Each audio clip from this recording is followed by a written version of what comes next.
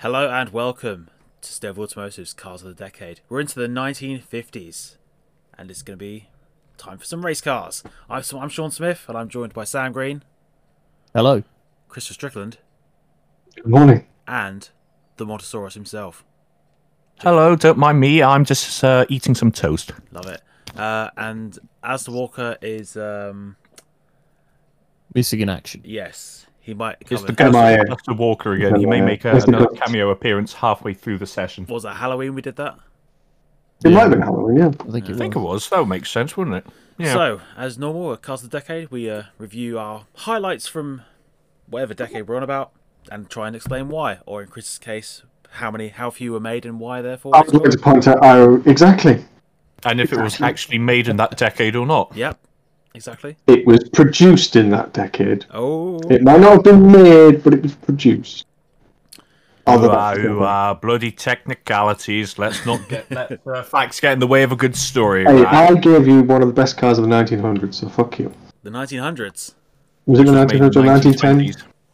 No, it was the 1920s, made in the 1900s. There we go, you see? You know, Anyway, culture. so 1950s race cars. I've got my egg timer. It's working, I hope. So, who will start? I'll start. I Go don't on, then, mind. Chris. Just as well. I just wanted to. Yeah, exactly. Yeah, I'll take the baton.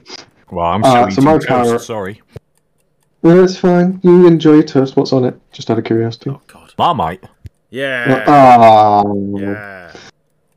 Right. And on that disappointment. So my race car of the 1950s is the Mercedes SLR, 300 SLR, Ooh. the one that Sterling Moss won God knows how many races with, and is famed as one of the best race cars ever. And it is drop dead gorgeous as well. So who wouldn't want one of them? It is stunning. to drive This around is in. the car you used Oh, in the Mille Miglia, wasn't it? It is, yes, the one he used in the Mille Miglia in 1955, which he won at a record speed of bearing in mind the Mille Miglia is on public roads. This is the 1950s, and it had an average speed of roughly 100 miles an hour over 1,600 kilometers. That's a long way. It's a long way, and he's doing 100 miles an hour on average. How outrageous is that? And his co-driver, it's not even a professional co-driver, it was a motorsport journalist. You just went, oh, do you want to jump in?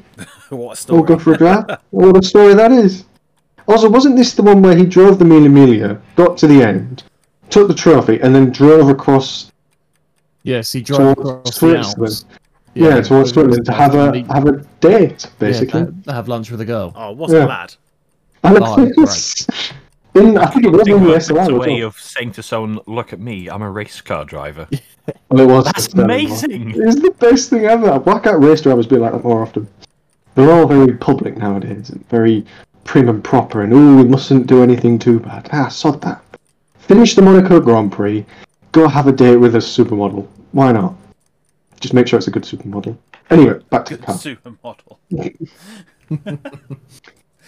Anyway. Anyway.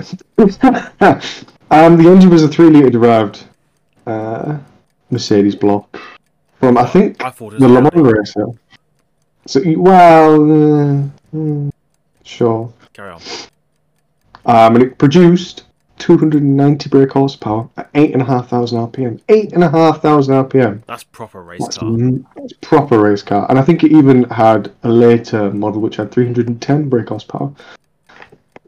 That's 722. Oh, that was just the race number, wasn't it? That was the Mille Miglia's race number, 722. Yeah, come on, son. Do your research. Jeez. Not everybody could look at Wikipedia on the last minute.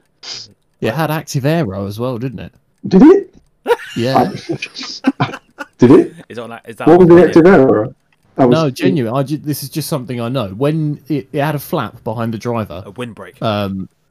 Yeah, essentially, when you braked, it was like hydraulic, and it was connected to the brake. So when you pressed the pedal, it lifted. That is on Wikipedia, Chris. You should have got that. Yeah, sorry. Apologies.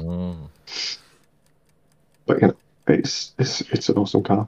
But the problem it also had was it had inboard drums, I think, which were, Correct. No, because they were too large, according to...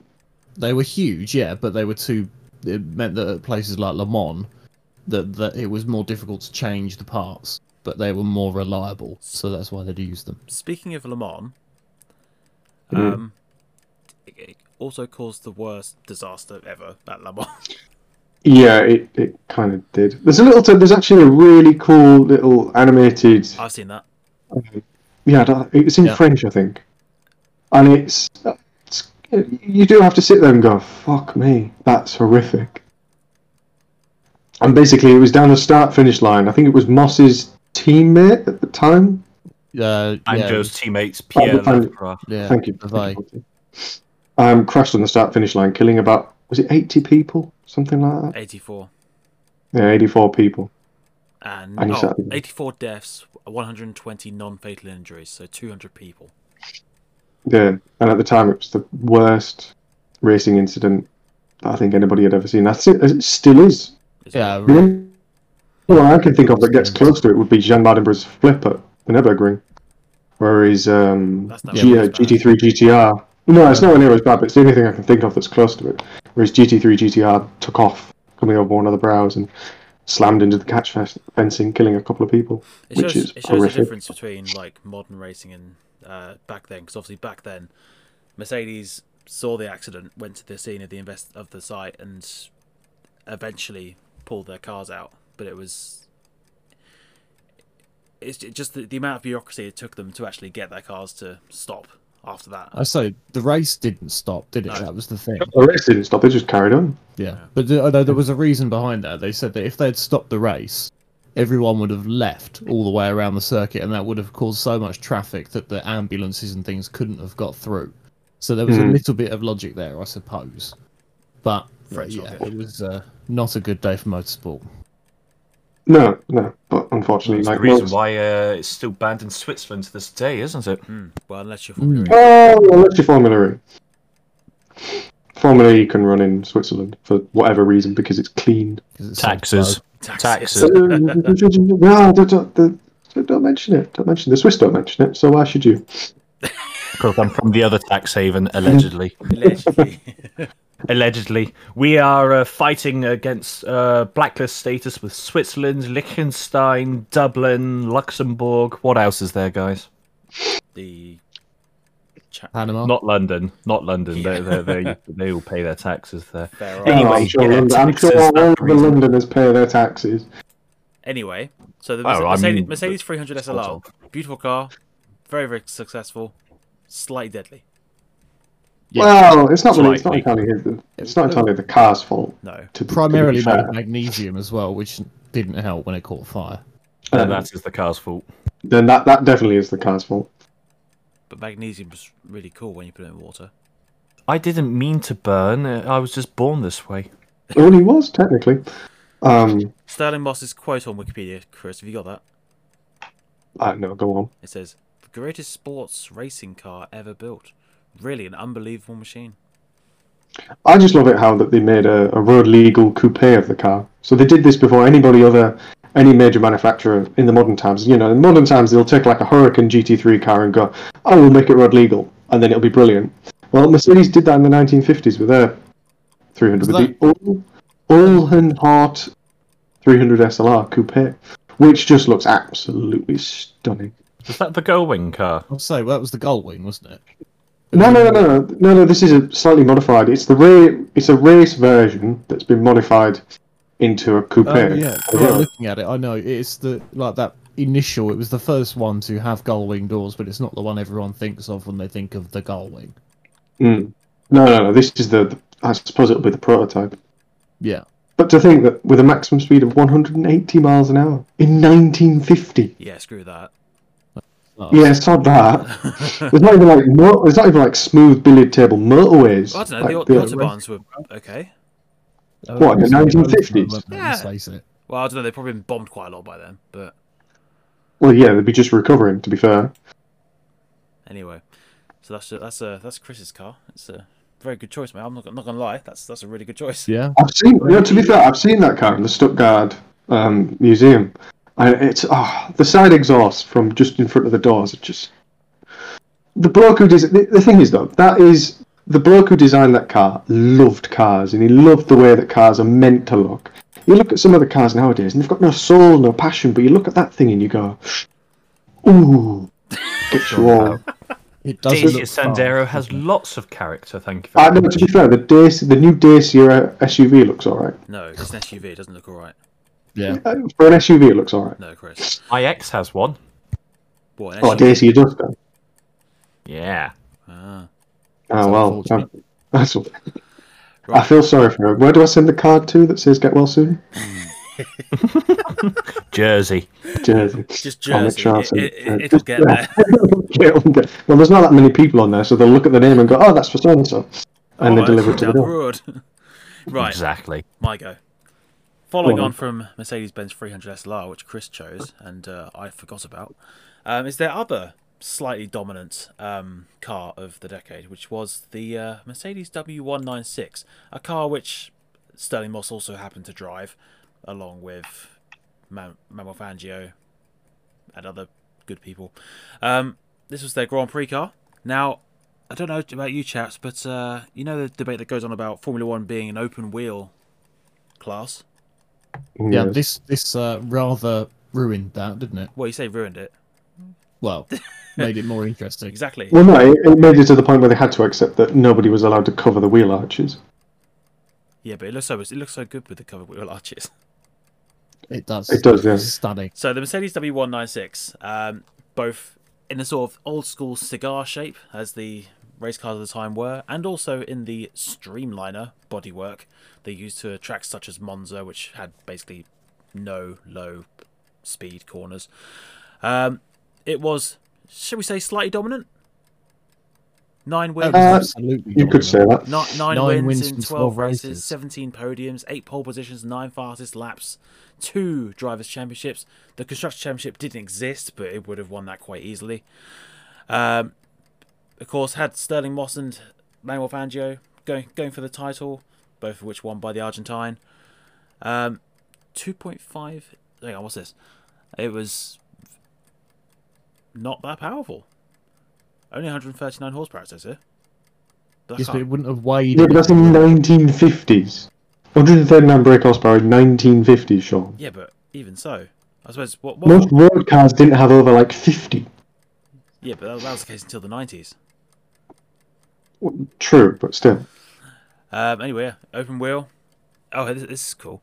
So, the British Grand Prix, which was Fangio's first win, where the Mercedes romped to a 1-2-3-4 finish. You're not going to see that this year with Hamilton and Bottas, are you? I don't know, they could get like a 1, 2, 3, 4 with like McLaren, and it could be a Aston Mercedes. Martin. Or Aston Martin. I don't think. Well, having said that, isn't McLaren now... Is McLaren gone back to McLaren Mercedes, or is it still just normal McLaren? Because if it was McLaren Mercedes, then you could have a 1, 2, 3, 4 Mercedes. Such is the difference between modern times and now. The car was quoted as being not as nice to drive as the Maserati 250F, but was sure to finish. So obviously Maserati and Mercedes have completely changed their ethos in the last 70 years. Mercedes being uber reliable, and Maserati not. Exactly. Yeah, Maserati. Well, Ah. Maserati don't really exist anymore, so yeah, Mercedes definitely have perfected reliability, haven't they? No, Maserati are bringing out a generic, boring hypercar. So, they do exist. A generic boring hypercar as opposed to those really quite nice ones. Please name me a very nice hypercar. Any Lamborghini? Anything from McLaren? No. No. I suppose the what's their new one? Sabre. That looks alright. I just love it how that somebody, the only privately owned W196R, sold for £21 million. That's a lot of money. Is that all? Yeah, that's all. Just 21 million. Who's buying them? I can only imagine it's like a billionaire baron from Dubai or something. I would Bernie love Ecclestone. to. I'd Oh, love to Bernie buy it. Ecclestone. Well, Can you yeah. imagine being able to take something like that to Goodwood? It would be fantastic. Yeah, wouldn't but it? you could only run it once a year, and you have to get the Mercedes Heritage Museum to bring along a couple of engineers to run the thing. Yeah, well, that's all right. If you can afford to buy it, you can afford to pay them. This is all literally just pocket change to them at this point, Chris. It really means nothing to them. Well, yeah, but just This is the most. How the confusing other half video I've live, ever right? seen. I know, right? So they say That is It's saying What? here that up to 2.5 litres of 0.5 or 0.5 litres supercharged could produce 300 horsepower. But then it's also saying loads of other random figures. Like studies by Mercedes showed that 390 brake horsepower at 10,000 RPM, which is a quite small number, could be achieved from 0.5 litres with supercharger pressure at 4.4 atmospherics, which is quite a lot. It was a very, very impressive car. It's from an engine point of view. I mean, it was supercharged. This was at a point where F1 were beginning to restrict engine sizes, and you had a choice. You either went for something with a huge displacement, and it was normally aspirated, or you go and stick a supercharger or a turbocharger in there and try and make more power there. I mean, they were nowhere near as efficient as, say, the turbo era of F1 in the 80s. Yeah, but that's a completely different era, 30 years.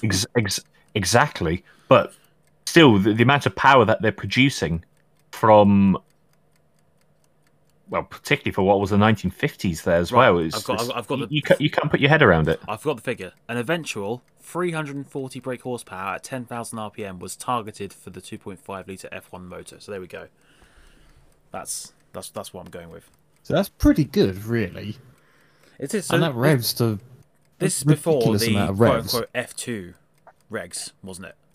Yes. No, this was the beginning of the F2 regs. No. Right. Well, when they changed it to 1. Was it the 1.2, 1.5s? Oh no, 1.5s was in 1961.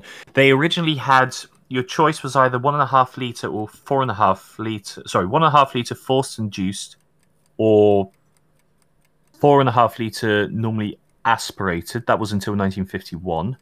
Then they went to the Formula 2 regs in 52 and 53. Then they opened it up a little bit more. So from 54 until 1960, it was 2.5 litre. Sorry, no more than 2.5 litre. Cool. And then a chap called Colin Chapman turned up with a very nice, lovely... Yeah, but Was it Cooper engine at the time? Climax. Cooper Climax, and just went, here's how you're meant to do it. Yeah, but It wasn't Colin Chapman either, but yeah. For the time... Sorry, for the time. The W196 was literally the game changer in Formula 1. It went from the cigar-shaped to actually doing it properly. And then obviously we'll get to what It's happened next. It's also the first proper Formula 1 car that we've mentioned in this series. Correct. As opposed to one that's from before the war. As opposed to a Grand Prix car, because Formula 1 came in 1950. Yeah. Well, it technically came in before then, but they only made it a World Championship event in 1950. Not strictly true, actually. The Maseratis I spoke about in the 1940s were for Formula 1 regulations, but this was one of the points I was actually going to mention, because I wanted to do an honourable mention for W196 here. This was probably the first purpose-built car for Formula 1 since the Formula 1 regulations came out, because everything before were just retrofitted to old 1930s and 1940s cars before the war got in the way. Monty, should we go to your topic? Because you do talk about this car a little bit. Oh, okay. Well, if you insist. Sorry, have I just taken over from you? Is there anything else you want to say? Mine was all done. You can carry on now. Oh, all right, fair enough. Thank you. I wanted to give this car an honourable mention just because purely it was the first purpose-built car for Formula 1 regulations. For me, the 1950s really was about Formula 1 because it was now a World Championship Series. Their drivers were beginning to get their elite status, or gladiator status from it as well. And the technology from a car point of view, or an engineer point of view, was really being pushed into here because, I mean, you look at Indy cars and they were still running around in the same 20-year-old chassis with diesel engines, and if they were really, really lucky, they could move from the dirt ovals to a tarmac oval once a year called the Indy 500. It would never catch on. No, it would never catch on at all. But Formula 1 really did push on technology, so I couldn't shortlist to one car. Again, I'm so sorry on this. But yeah, W196, I wanted to give an honourable mention because, yes, it was the first purpose-built car for Formula 1 regulations. And, well, very much like what they're doing today, they've just shown the competition how it's done. They aren't my car of the decade, however, because, well, if you have a good organisation and lots of money, well, in theory, anyone can do that, unless you're I was Toyota. about to say Toyota. You're absolutely fuck it up. Exactly. And honourable mention there as well to Jaguar as well. Cooey! Anyway, so the cars I actually wanted to mention for the 1950s, or race cars for the 1950s, there's two. Again, this is in Formula One. The first one I wanted to mention is the Maserati 250F. Great car. This was also produced as for Formula One regulations. It was introduced in 1954, and it was more of a successor to its previous models rather than a clean slate, which is why I liked the Mercedes more. Yeah, that's because Maserati didn't have the money. Exactly. However, Maserati did make a car that was available for so many people to get involved into. I mean, what do we have? Today we have two cars in an F1 team, yeah? Mm-hmm. 30 years ago was kind of the end of the era of a third car being run and stuff like that. In the 1950s, Maserati, right, check this stat out. In the 46 Grand Prix that they entered, they had 277 entrants in a Maserati.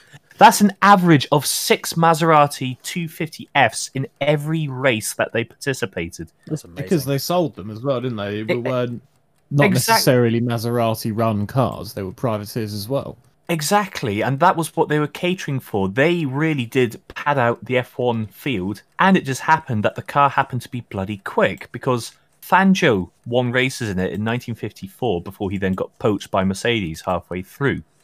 In 1956, Stirling Moss drove the car and won and came second in the championship. In 1957, Fangio returned to Maserati, the same car he started in 54. He was back in there. And the story of how he managed his greatest win at the Nürburgring, that was done in this car as well. And it was just such a widely available car that it didn't matter if you were in the works team or if you were running it as a privateer, it gave people the opportunity to go racing. They produced 28 of these cars. Originally, it came with a 2.5-litre straight six engine.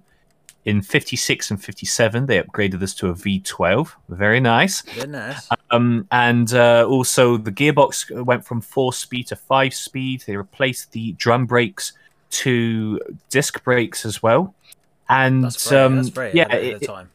It really was ahead of its time. It was a revolutionary car, and as I say, a widely available car. And all of this done on a shoestring budget is why this car for me is more impressive than the Mercedes, which is why I would vote for this as being one of the ones. I've got two favourite facts about this car.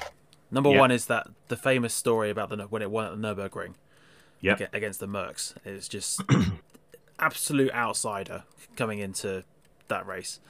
I think it's like a Top Gear article many years ago where they just recounted the story. It was amazing. If I can find it, I'll put a link to it. The other was the fuel. 50% methanol. Yeah, I was about to mention that actually. Here's the fuel mixture for this. Brace yourselves. 50% methanol, 35% petrol, 10% acetone, 4% benzol, and the last percent, castor oil. Yes, that wonderful stuff that parents used to make their kids drink in that time as well. Hey, if it's good enough for Maserati 250F, it's good enough for your inside, son. Anyway. That's advertising.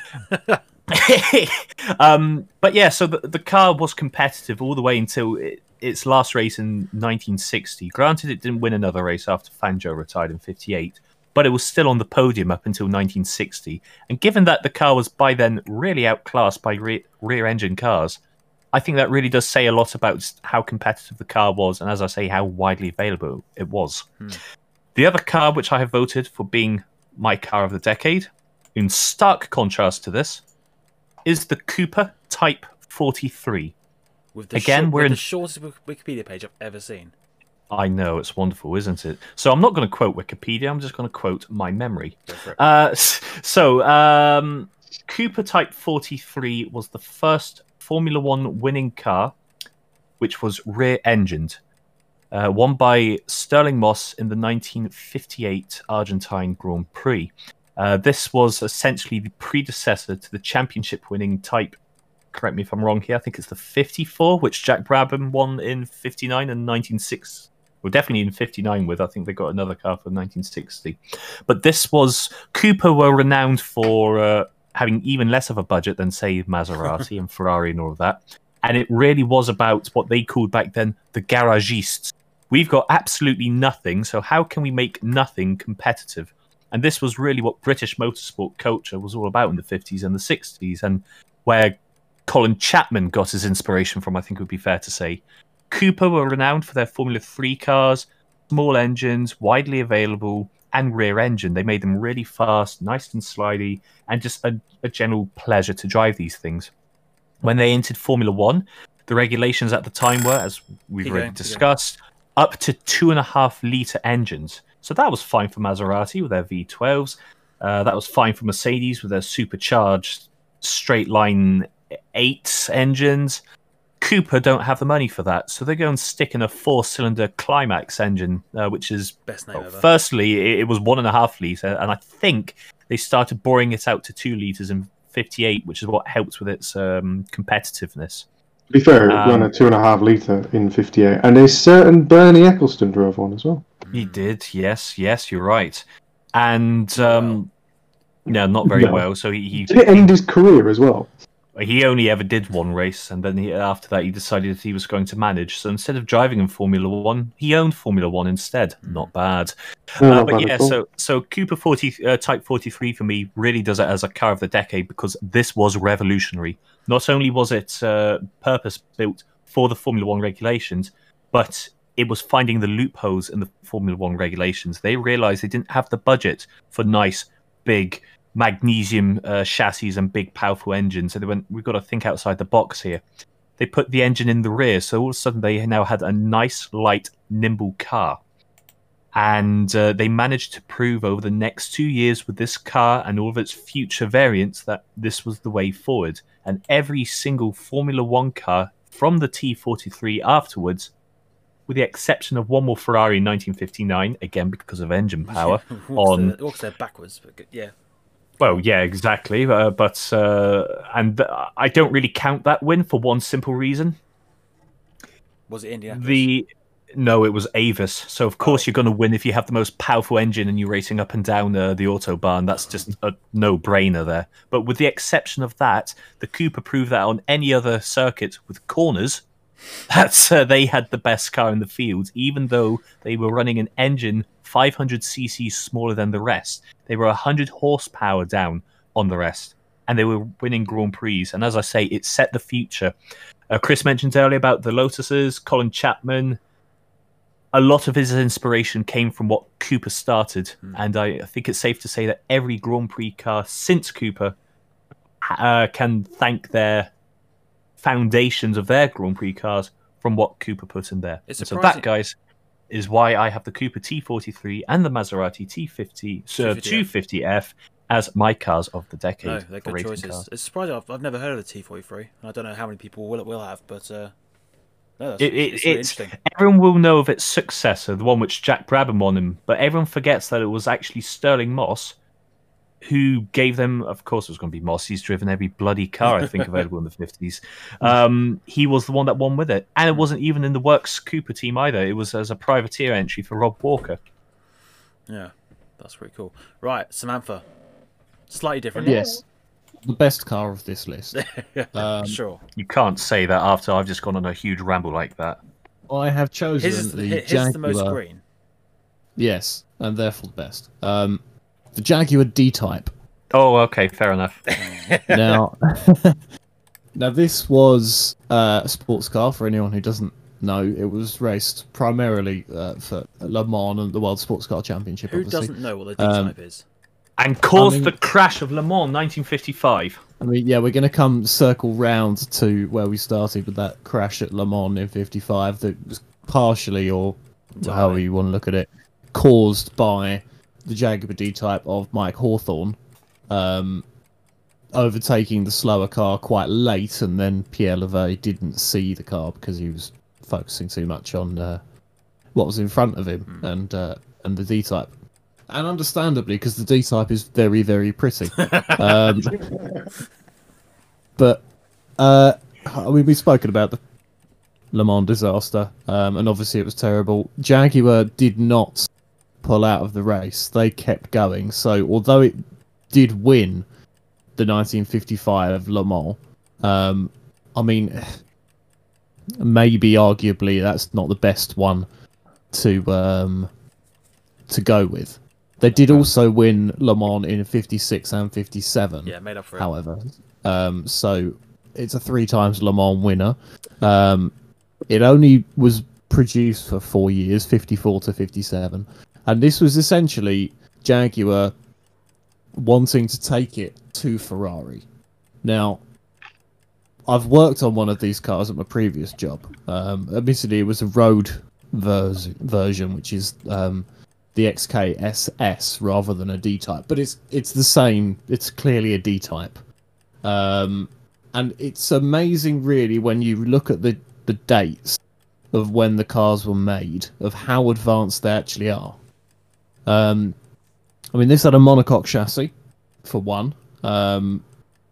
It was essentially designed like an aeroplane. It was designed to be as low drag as possible and as small frontal area. So to do that, they used a dry sump so that they could mount the engine lower in the car, which undoubtedly, as well as being better for aerodynamics, probably helped with handling as well. The fuel tank was right at the back of the car in a soft-bodied fuel tank, which is quite modern, even by today's standards. Well, yeah, nowadays we use like Kevlar fuel tanks, don't we? Yeah, this was it was out of an aeroplane, so it was deformable, so it would fit into the really, really small tapered rear end. It had that classic D-type aerodynamic fin on the back, with streamlining. Yeah, Sean is a fan of the shark fins. And it had disc brakes as well, outboard disc brakes, which meant that they could change them during the race if needed. Jaguar's, this is the, are you ready for this name? Yep. Jaguar's racing manager in the early 50s was a man called Lofty England. What a name. Yes. If you ever wanted a bloke to be the manager of your English racing team, Lofty England is there for you. Sounds like an R. Is that his genuine name? That was genuinely his name, Lofty. Wow. Well, his name was Frank Raymond Wilton England, but he was known as Lofty. Is it because he was tall? It'd be funny if he was. Presumably, yes. He's 6'5". There you go. No, he just spent all the time in the attic trying to find bits for his Jaguar. He was in the loft, yeah. They went to Le Mans in '54 with the brand new D-Type Jag, and it was quite good, but it was not brilliant, and it suffered a bit with fuel, because they were filtering the fuel too much and not getting enough of it to go into the engine, which is where it's useful. Small problem. Yeah.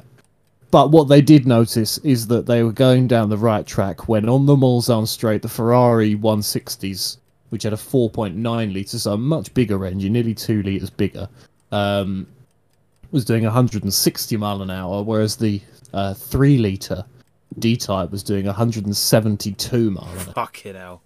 Was that with or without the fuel starvation? Well, that was in '54, so presumably that was with the fuel starvation. So very, very fast, basically. In 1954, this is in '54, amazing. Yeah, nearly. Well, nearly GT3 speed, isn't it?